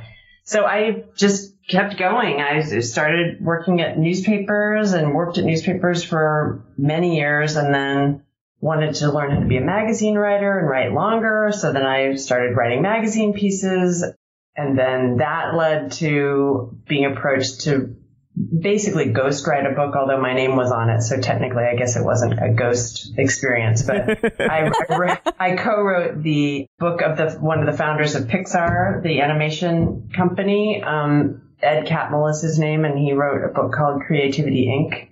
with me. And that turned out well and sold a lot of copies. So now I'm basically finishing a very different book, but another ghostwriting situation of the former CEO of General Electric, which is, as far as it could be from Pixar. But right. People who want to write their own books and have a lot of ideas and either don't have the time to do it or don't know exactly how they would write a whole chapter of a book or whatever, hire people like me. And there are lots of us. I have a quick question about ghostwriting. Yeah. So sometimes a ghostwriter's name ends up on the cover and sometimes it doesn't. And I'm just curious, what goes into that decision? And does that mean the ghostwriter got paid more or less if their name is on the cover? Are they like, we'll pay you with accolades, your name's on the cover? Or I'm just always curious as to how that gets wrestled out. Well, it's interesting. I don't think anybody gets paid more or less to have their name on or off. I think it's kind of moved into a tradition now where, and I just am telling you this anecdotally from reading books, sure. But like the tradition seems to be now if the ghostwriter's name isn't on the cover, and it often isn't with high profile, like with people who, like Michelle Obama, the woman who she worked with, her name is not on the cover. And it wouldn't make sense because it's Michelle Obama's face on the cover. And it's like to have another name would clutter it up sort of almost graphically, I think. Right. So what typically happens is if you flip to the back and look in the acknowledgments, one of the first people thanked is generally the writer who was worked with. And that's true of like the Nike Phil Knight's book, Shoe Dog. The person who wrote the book is not on the cover, but he's prominently thanked in the acknowledgments. And it's just become kind of a tradition that that's how the credit is given. And for those of us who do the writing, the ghostwriting job or the collaborative writing job, if you want to say it that way, which is probably more accurate. Sure. Like the only people we need to know who wrote it, we don't need the average book buyer to know. We need the people who are going to hire the next ghostwriter. Yeah. And everybody knows, like the agents know, and it's kind of obvious. So it's not like it's any skin off our nose if our name is on or off. That's what I've kind of come to figure out in my vast experience doing this with 2 books. But it kind of doesn't matter whether your name is on or off. And I like the way particularly if you're writing a book that's called something like My Life by Joe Schmo, it looks weird to have it be like by Joe Schmo and Amy Schmo, Yeah. There's only one life that's being written about. But that's changed over time. Like it used to be that, either the writer, the ghostwriter wasn't mentioned at all, ever, anywhere, or their name was on. And now there's this kind of compromise that has seemed to become the norm. Gotcha. So in those situations, do they give you anecdotes and then you shape them? Do you try to maintain their voice? Where does that line live? I can only speak to my process. I interview the person a lot. I transcribe it so I know I have the way they talk as well as the stories. And then I report around them. With their permission, or usually with them getting in touch with the people for me. If there's a story I really like, I talk to 4 other people who know the story so I can tell it in the most rich way. So I report it out around them. So if there's a particular anecdote that we're describing, there's more voices feeding into that story than just the person whose name is on the book. So it's a pretty intensive process. And then there's a lot of collaboration going back and forth to make sure that the person you're working with feels like it's sounding like them. And so there are a lot of conversations like, well, I just wouldn't say it this way, or, I would never use that phrase. And then you change it because it is their voice, Gotcha. Sorry. It's very intimate. It's a very personal kind of exercise because it's their book. So they have to feel comfortable and proud of it. And they're comfortable putting their name on it. Totally. Yeah. How long is that process typically? Well, both of the ones I've worked on have taken a couple of years. Whoa. So wow. Yeah, it's lengthy. Wow. Yeah. When you're first interviewing them, because I picture it as there's a whole bunch of upfront interviews and then you kind of go back and touch base as you develop. So if that's off base, let me know. But no, that's exactly right. In the beginning, you're like, let's talk about everything. And then I go away and I try to piece it together. And then I'm like, I need to talk about this other thing because I don't think I asked you about it enough. And so yeah, it's an evolution. But in the beginning, there's a lot of long interviews. You got to cast the net wide to figure out what's going to be interesting. Exactly. Yeah. And so how many hours do you think that you spend with those initial interviews? Oh, hundreds. Wow. I'm just thinking of like, because usually when you're interviewing somebody else, both of you have a lot going on. And I just think of like, I work in the IT industry and I just think about like how hard it is to schedule those meetings. And so I'm just like, I'm trying to picture scheduling these really long conversations that have these really in-depth, and probably sometimes emotional toll that it takes on you that you don't want to, like sometimes you might just want to be like, I don't want to talk about this anymore. Like this is exhausting. No, I think that my experience, and this is only learned by doing it, not by being, smart going out of the gate, but like after about 3 hours, people start to babble. They're like, I just can't I can't summon my memories for you anymore. So even if you're doing a couple of days in a row, you don't do it all day long because your brain is going to drip out your ear by the end of it. Okay. So yeah, it's like a process. And like when I say hundreds of hours, like we did a series of 3-hour conversations. So it wasn't like back to back, Right. You didn't spend 2 weeks, locked in a room. Right. I mean, it's a process. I've heard stories from other people who do this work. It's sometimes terrifying and like makes your heart hurt kind of stories where they start off on the assignment and what they discover is that the person they're doing it with thinks, oh, I'm going to just talk to you for an hour and then you're going to write a book. See my voice. Yeah, and like, they're that's like, cute. No. I need like 100 times that much time or 10 times that much time or whatever just to get started. And the person's like, yeah, I'm kind of busy. But so just go write that book. And, so you have to, the person for all those listeners out there who might want to write a book with a collaborative writer, you do need to be ready to spend, even though you're not the one slaving over the computer all the time, you need to be willing to spend a lot of time with the person. And that's the advice that I give when I have interviewed with people who are like, well, I'm considering several writers, what advice would you give for me? And I'd say, well, whoever you hire to do this, you need to basically like them or feel comfortable in their presence because you're going to be not only spending a lot of time with them, but they're going to be asking you a lot of nosy questions. And to make the statements in the book feel authentic, we have to really dig in. So you got to kind of like the person who's going to be asking you, when you were really stressed out, when you say it was a stressful time, I'm going to say, so were you fighting with your wife? Were you eating too much? Were you having trouble sleeping? I'm going to be pushing it. And so you better just sort of enjoy the process of talking to the person if you can, or don't do it. Right. I was as you were describing the process, I was like, man, I feel sorry for the ghostwriter that gets involved in that and then turns out like the dude's a dick. Right?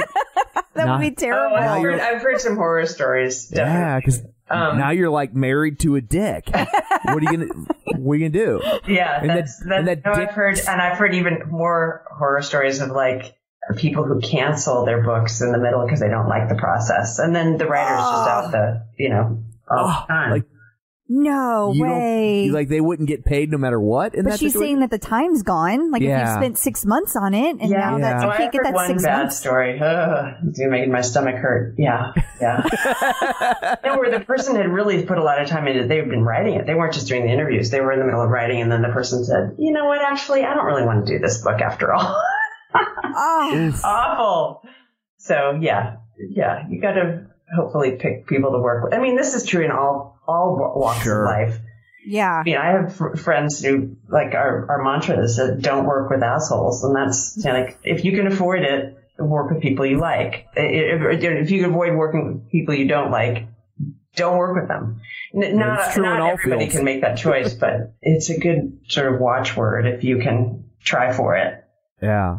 So you said you were a magazine writer, that was, you did that for a long time. And how does that work now in the age of the internet and print publications struggling so much?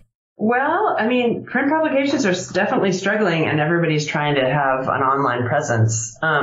Basically, the publication, although it's digital, that I wrote the Robin Arzon piece for on Medium, it's called Jen, and it's attempting to basically be an online magazine and is pulling it off. But then you got to get advertising revenue there as well. So or subscription revenue. So it's all a monetization question, obviously, like any digital disruption situation. I wrote for many years for GQ. I was on contract for GQ, and I still will write for them, but they've changed up they don't have contracts anymore. There's just a lot of sort of morphing of the business right now in terms of how people are going about cobbling together their living. I mean, it's funny now that we're all in our homes in California. I do something that I can do from my house. I mean, I prefer to do it. I prefer to go out into the world to report my stories and not just sit here. Sure. But I'm fortunate. I mean, so many people either don't have, are at home and aren't getting any income at all, or are having to go out because their job has to be done out in the world and are risking getting sick. So, I'm not complaining. I feel very lucky that I can still eke out a living without leaving my house at the moment, although, of course, we're all hoping this is very temporary. But definitely my business is going through a lot of transition. That's for sure. That's part of why I'm doing the books, because I'm using my toolbox in a lot of different ways. That's sort of my goal. And I would think that's probably more long form. I would think a magazine article is like a much shorter period of time to have a job as opposed to a book. Is that accurate? Totally. Yeah. I mean, I've had magazine pieces I've worked on off and on for more than a year, but that's the rare and particularly when I used to interview a lot of famous people for GQ. I mean, I did a lot of different kinds of stories, crime stories, all kinds of stories, but I did also interview famous people, and those are pretty what journalists would call quick hits, in the sense that you go, you interview them, you interview people who know them, you talk to the director of the movie, you talk to somebody about the album, whatever, you write the story. So you do it in a pretty contained space. But either other stories, like the one that I worked on, one crime story I worked on, I guess was one of my most recent stories for GQ, was all about a ring of smash and grab robbers run into jewelry stores or watch stores with sledgehammers, and smash the cases, grab the merchandise, and run back out, often within a minute. And there was a ring in Southern California that were targeting Rolex stores, all kinds of watch stores, but particularly they wanted Rolexes. And I started off reporting the story, but I had to wait for the trials to happen of all the guys. And over time, I followed the trials, and at the end, I wrote the story because now I knew what had happened. But so that took a long time. I wasn't working on it the entire time, but it took off and on, over almost 2 years. So yeah, you got to have a mixture of quicker things and longer things if you're going to piece together a career. So when you're working on a story that long, I'm just curious, does the publication say yeah, we're really interested in this, you're going to get paid, let's follow it through the end? Or are you just kind of crossing your fingers and rolling the dice? Well, if you're a complete and total freelancer, you've gone to the publication, they say they're interested, but you don't get paid till it runs. Right. And in that case, I was on contract with GQ. All that meant was they contracted with me for a year for a certain number of words. And they had agreed that I would write a certain number of words for them in that year. And they paid me, it's just down in the weeds of freelance life, but they paid me first of the month for 12 months, presuming that I was going to make that amount of words, which I always did. I was on contract with them for 8 years. So the nice thing for a freelancer about that is it just gives you regular money as opposed to waiting till the end. So they trust you. They know you're going to make your numbers. So you get paid regularly instead of, later. I just keep thinking as you're talking, you must be very patient. I can't imagine going through the process that you do. because I think I'm too impatient for any of the things that you're talking about. I think it's great. Like, I just don't have a brain for it. Well, it's funny. That's part of the reason that it's fun to write for an online magazine like Jen, where, so I work on things that sometimes take more than 2 years, but I also work on things that take 2 days. So, when I got the idea about Robin Arzon, I was moved to write it in the moment. I completely immersed myself in a lot of her programming and transcribed little bits of it that I liked and things that I thought really spoke to the moment. I wrote it, the editor edited it, and it was out in the world. It was born. And, so that's really satisfying. So I think the way to stay patient is to you have to be patient in one project that you're working on, but have other ones that you're also working on that give you a little bit more immediate satisfaction and feedback. Like, I think at this point we're up to like 12,000 people read that piece, which is satisfying. Wow. It's not a viral sensation. It was really kind of super popular in the Peloton community. And I think some other people were like, what? Who is she? But among the people who were already kind of converts, I think people were like, I got a lot of really nice notes from people on Facebook of like, this is exactly how I feel. This has been so helpful to me. Thank you for writing this. It summed up how I felt. Then I'm getting that feedback, and that helps me in my little hole that I'm in, Totally. Absolutely. I never go outside. Absolutely. It's nice to be in community with those people, and to hear that something I worked hard on, even if only for a couple of days, resonated with people. That helps. I feel like you feel like this is weird stuff, but like this is fascinating. Because I've never known how this end of things work. We read a lot. Yes. Like Tom and I both read a lot, and both articles and books. And so yeah, this is like, we're totally geeking out over all of the ins and outs. This is like how the sausage gets made. I love it. Totally. And I think it's something that the average person probably doesn't even think about. Yeah. It's just like Tom used to work in the radio industry, and now he works in the concert industry. And so he will tell me these things all the time about radio that I had no idea, or how concerts were. I'm like, I just show up and watch the music. I had no idea how many concerts almost don't happen. Yeah, it's like fascinating. Just because of personalities backstage, it comes close a lot. Yeah. Well, I used to work. Another of my gigs was I was an editor at LA Magazine, which is like the city magazine, Los Angeles Magazine. And the editor-in-chief, who's a good friend of mine, had this idea, it's all to this point, where she was like, in the front of the magazine, every month, we're going to put 10 things. I can't remember what we called it, whether it was 10 things we shouldn't tell you about this month's issue, or 10 things there's no way you would have known. And it was all inside how the sausage got made stuff. Right.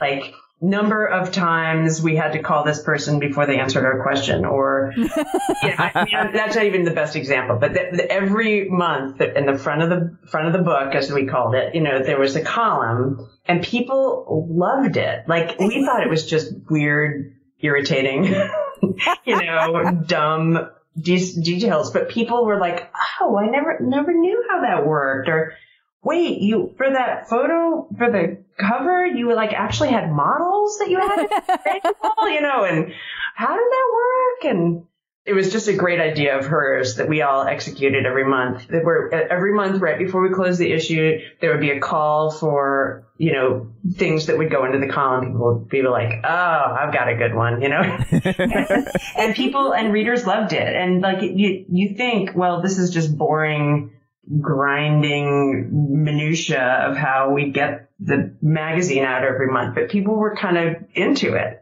so I understand that I'm into it when I'm learning about someone else's. It's just for my own. It's like, huh. Well, given your profession, I would hope.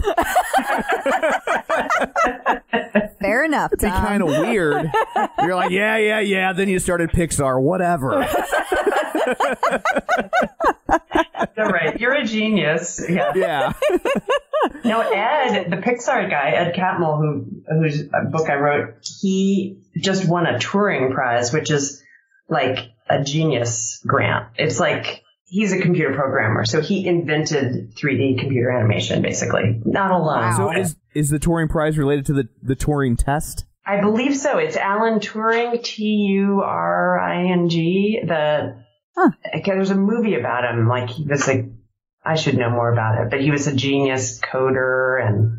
Yeah, like I thought that the Turing test was like if you can create like a computer program that can present itself so organically that people don't realize they're interacting with a computer program. Like that's interesting. I thought that's what that was, and I'm a nerd, but not off that much. But I thought that's what that was, but I'm not 100%. So that sounds like it would be for the same guy because it's like it's computer genius that gets rewarded. I'd never heard of the prize, to be honest with you, but then of course it was in the newspaper that he won one, and another guy as well, another Pixar founder had won one.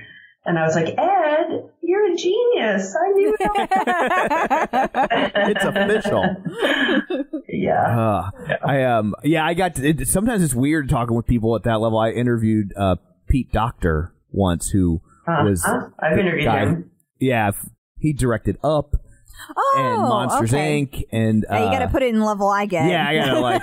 Yeah, he directed. He also wrote Inside Out and directed it. The one about all the emotions. Yes. Okay. Yes. And so, and he was great, but it's, sometimes you're just like, these guys are on a different plane. Yeah. Yeah. He apparently has, I may be getting this wrong, but I've heard Pete Docter has like a tree that grows through his house. Like I think his bedroom is in a tree or something. Like he created their home, he and his wife and their kids. They live in this kind of wackadoodle house. And he's also like 6'8". He's a huge guy, tall person. Everybody's tall to me, so I didn't notice. But the Pixar guys. I mean, for Ed's book, I got to talk to a lot of the directors. Brad Bird, who did The Incredibles, and Andrew Stanton, who did Bug's Life and Finding Dory, or what was the first one? But Finding Dory is the sequel to. I'm forgetting.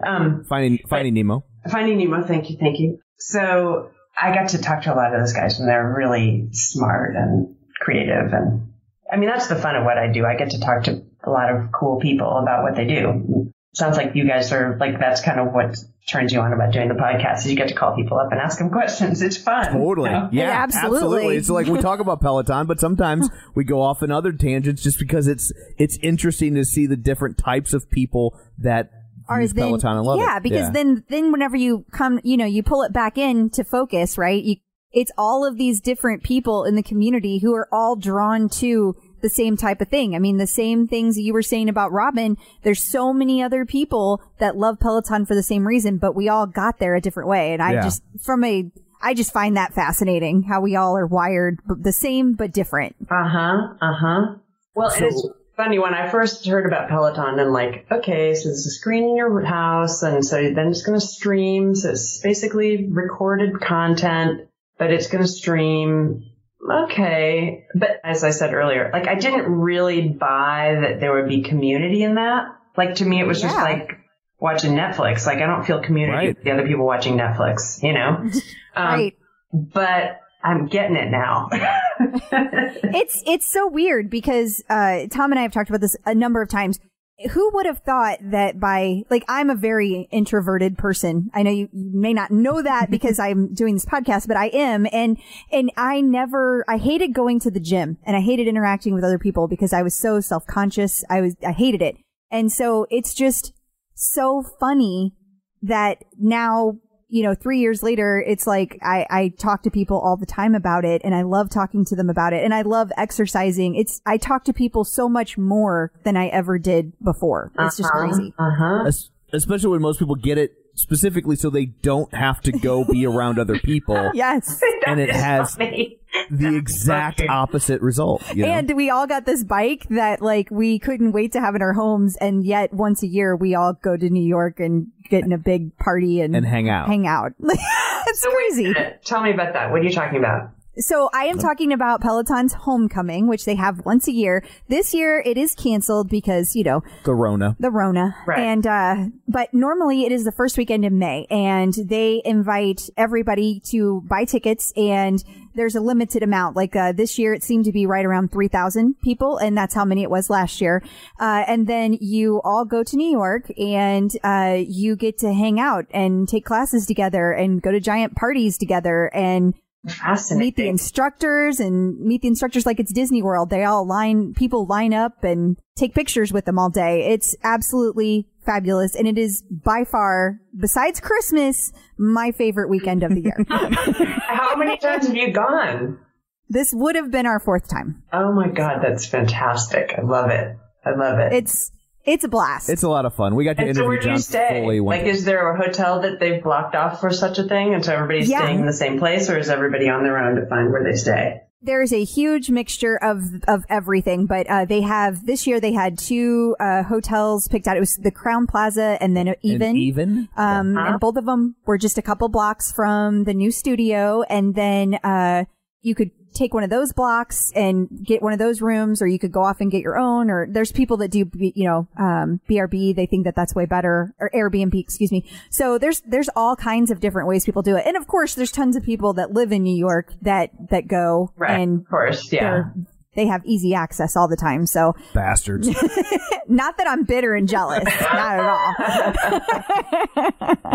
But, it is fabulous. Again, I'm admitting that I'm a total newbie, but like, oh, I see. There are people in the studio with her. Like, of course, now they're not, but, wow, I see. And then, oh, wow, she seems to know those people. And then, she's talking about her front row. Like, yes. It's like total, like, figuring it out piece by piece. Right. And you would have no need to know any of that. You haven't really gotten to that point. But at some point, you'll be in New York for some other reason, or you'll go there just for that. And you'll pop into the studio out of curiosity, and then that will be a whole nother addiction that you have. And there's like 100. I can see that. I can totally. And there's like 149 other episodes of this that you can educate yourself. So I'm curious, like you've already talked about this 18 times on this podcast, but like, what's Peloton's relationship to the podcast? Like, are they into it? Have you gotten feedback from Peloton? Are they? Do they know about it? They are really, really supportive. They don't like do anything quote unquote special for us, which we like to point out to people, because some people think that like we get all kinds of deals and stuff, and we don't. Right. But they're supportive. Like, we got to interview John Foley a couple years ago at the actual homecoming event, which was really cool. And then last year they had a booth set up for us, basically, that we had people who listened to the podcast stop by, and we did like mini interviews all day. So they find ways to kind of work us into what they're doing, but they don't like. We're not sponsored by them. Exactly. I get that. Yeah. I got the sense it was your own thing, but I just wondered how they reacted. They seem to love it. They were super friendly. I mean, a different situation, but they were super friendly and responsive to me. I mean, obviously, I told them I was going to write about my love affair with Robin. So, of course, it wasn't like a hostile approach, but still, they couldn't have been more helpful, which I appreciated because I was on deadline. So it was, it was good. Yeah. Yeah. We were very nervous when we first started about how they would react to our existence. And they've been nothing but kind and open arms, about the whole thing. We got to go in and do an actual walkthrough of the old headquarter building, which was really cool. Yeah. And that was just really neat. That was probably one of my favorite moments that we've ever had with Peloton. And employees have stopped us to tell us that they listen to the podcast because that's how they know what's going on with everything. Yeah. So that's cool. That's cool. Yeah, that there's so much that goes on, and that, it's, as it grows, it gets kind of compartmentalized, that they're like, you're just kind of like an audio newsletter for what happened this week with our company. And so we all kind of almost have to listen just to know what's up. Yeah, that's just flattering. Do you know how many people listen to it every week? Well, I'd say over the course of a month, we get between 40 and 50,000 downloads. That's amazing. Yeah. That's great. So it's doing okay. Yeah. It's grown. It's grown a lot, and it's fun. I feel like we could literally travel once the travel ban is lifted, anywhere in the world and have people that I feel like we know from the podcast and from the Peloton community. And I love that. I feel like that's really special. Yeah, that is cool. That's cool. We went to Alaska last summer and hung out with a listener. And, and I had lost my reading glasses and she took me to a grocery store so I could buy another pair. Yep. Very nice. So see, that's how they roll. Yes. That's how the community rolls. Peloton community rolls. Yeah. I know you alluded to your leaderboard name. Did you actually say what it was? It's just at the moment, although I'm open to suggestions, it's just Amy WH because I'm Amy Wallace and then my married name is Harvey. So I'm Amy Wallace Harvey. And it's just Amy WH. I know that's so lame, but I'm going to get creative. I just can't. I feel like it needs to be like the great writer, Amy, or something. That's just, I can't. No. I have to like, but you know what? What's reminding me of is that when I turned 40, my oldest friend, I have a friend who I've known since we were both 6 years old. So my oldest friend and I, we decided we were going to get tattoos when we turned 40. And she turned 40 6 months earlier than I did. So she knew exactly what she was going to get. And she got a fleur-de-lis, like it's a stylized iris that was right on her back, blah, blah, blah, blah. It was perfect because her mother loved irises. It had all this meaning. It was perfect. It was like graphic. It was symmetrical. It was fantastic. She got it. I held her hand. And then it came my turn to do it, and I couldn't figure out what to do. I couldn't find like the perfect image, the single image that summed me up in one graphic way. So I never did it. Now, can I make a suggestion? I can't do that with this. I have to have, but this is the same angst I'm feeling right now. Is about like I have to find the perfect leaderboard name, and I don't know what it is. So I leave that to you. Maybe you can help me with that since you guys are veterans. But I don't know if I can help you with that. I have a suggestion for your tattoo. You should get, and you're going to think I'm joking, but I'm dead serious. You should get a question mark. Oh. Because I interview people for a living? That's because you interview people for a living and you don't know what to get. And I don't know what to get. But doesn't it seem kind of wishy-washy and non-committal and bad? Like, I don't know. No, because it would be bad if you never did anything with any of it. But you're like making a living off of it. So I think you get to own it. Your questions. Yeah. We're just over here asking questions for free, so nobody pays us to ask questions. Yes, true. I mean, compared to you, I guess I look pretty stylish. I guess no. No, okay, I'll take that. I take that under advisement. A question mark. The only problem is somebody might think you're the Riddler. Well, that's what I was just going to say. Isn't there a Batman character? I was like, which one is it? Yeah, the Riddler. Exactly. They're going to see you at the pool and be like, I think she came here to poison Gotham's water supply. Can't trust this lady. So I guess don't change your leaderboard name before this airs, and maybe a bunch of people. You should all go follow Amy WH on the bike, so she feels and welcome. She's in need of help because she's new and awkward. So well, that. Amy, I am following you right now as we speak. I'm going on. I'm going to follow you. Okay. So it's happening. And I would, except I don't. Yeah. So I'm lazy and don't ride the bike. Let me get this straight. So you are part of this podcast, but you don't Peloton? Correct. Yes. And why is that? Why am I part of this podcast, or why don't I Peloton? I get why you're part of the podcast because you're charming and I'm loving you, but I'm an attention whore. You can say it. What's going on with the not using the equipment that is already in your house? That's a great question. Lazy. He hates exercise, and like sweating. Yeah, and if you listen to, you've heard all of us talk about it. Doesn't it intrigue you? Doesn't it make you want to try it? Have you tried it? Think. No. He's never even sat on the bike. Why would I? It's not mine. Yeah, this is what I deal with. Okay, you know what? It's not the first time dealing with something like this, but I'm just so fascinated. You even have a treadmill in your house. You could sit the bike and do the treadmill. And he's never walked on it. No, I stood on it once. You stood. You didn't walk. Because you were like, it's squishy. And I was like, oh, I'll stand on the squishy. And I was like, yeah, that's squishy. And that was it. That's enough for me. Thanks. Yeah. I'm good. You know, we're getting into the sausage making of your marriage, which is really what I came here for. Well, it's pretty much like this 99.9% of the time. Yeah. Except if we weren't recording, I would have made a joke about sausage in marriage. Jeez. No. I kind of teed that up, didn't I? Yeah, I mean, like it's, come on.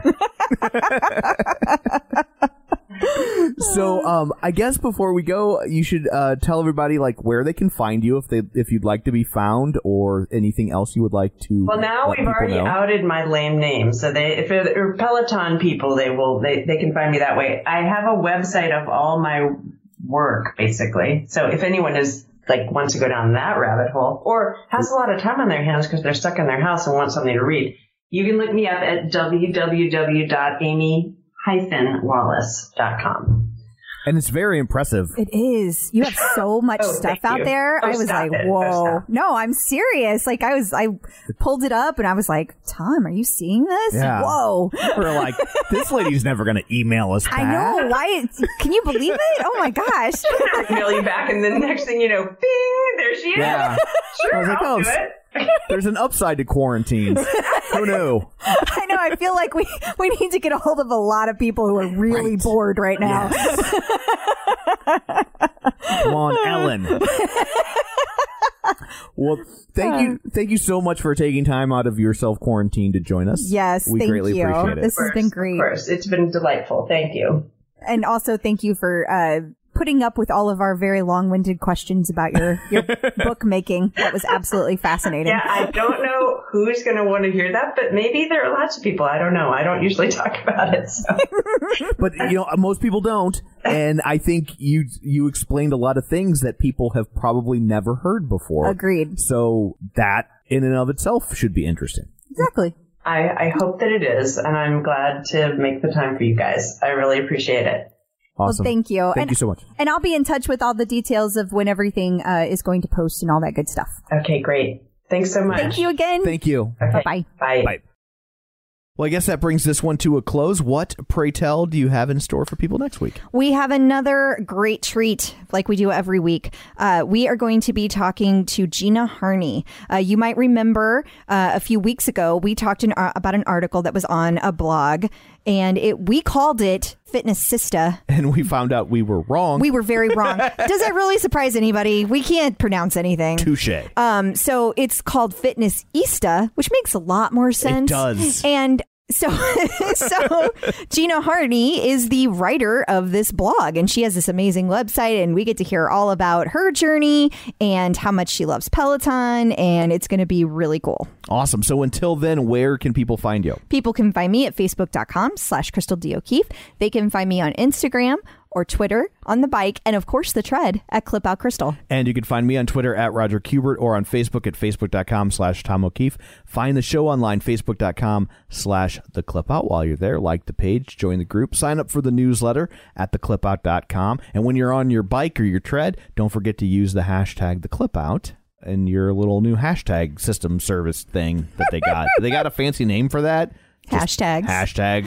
Well, it sounds weird to say use the hashtag on the hashtags. Okay, yeah, that's fair. Use the hashtag feature. Okay. Anyway, do that, will you? So that's it for this one. Thanks for tuning in. And until next time, keep pedaling. And running.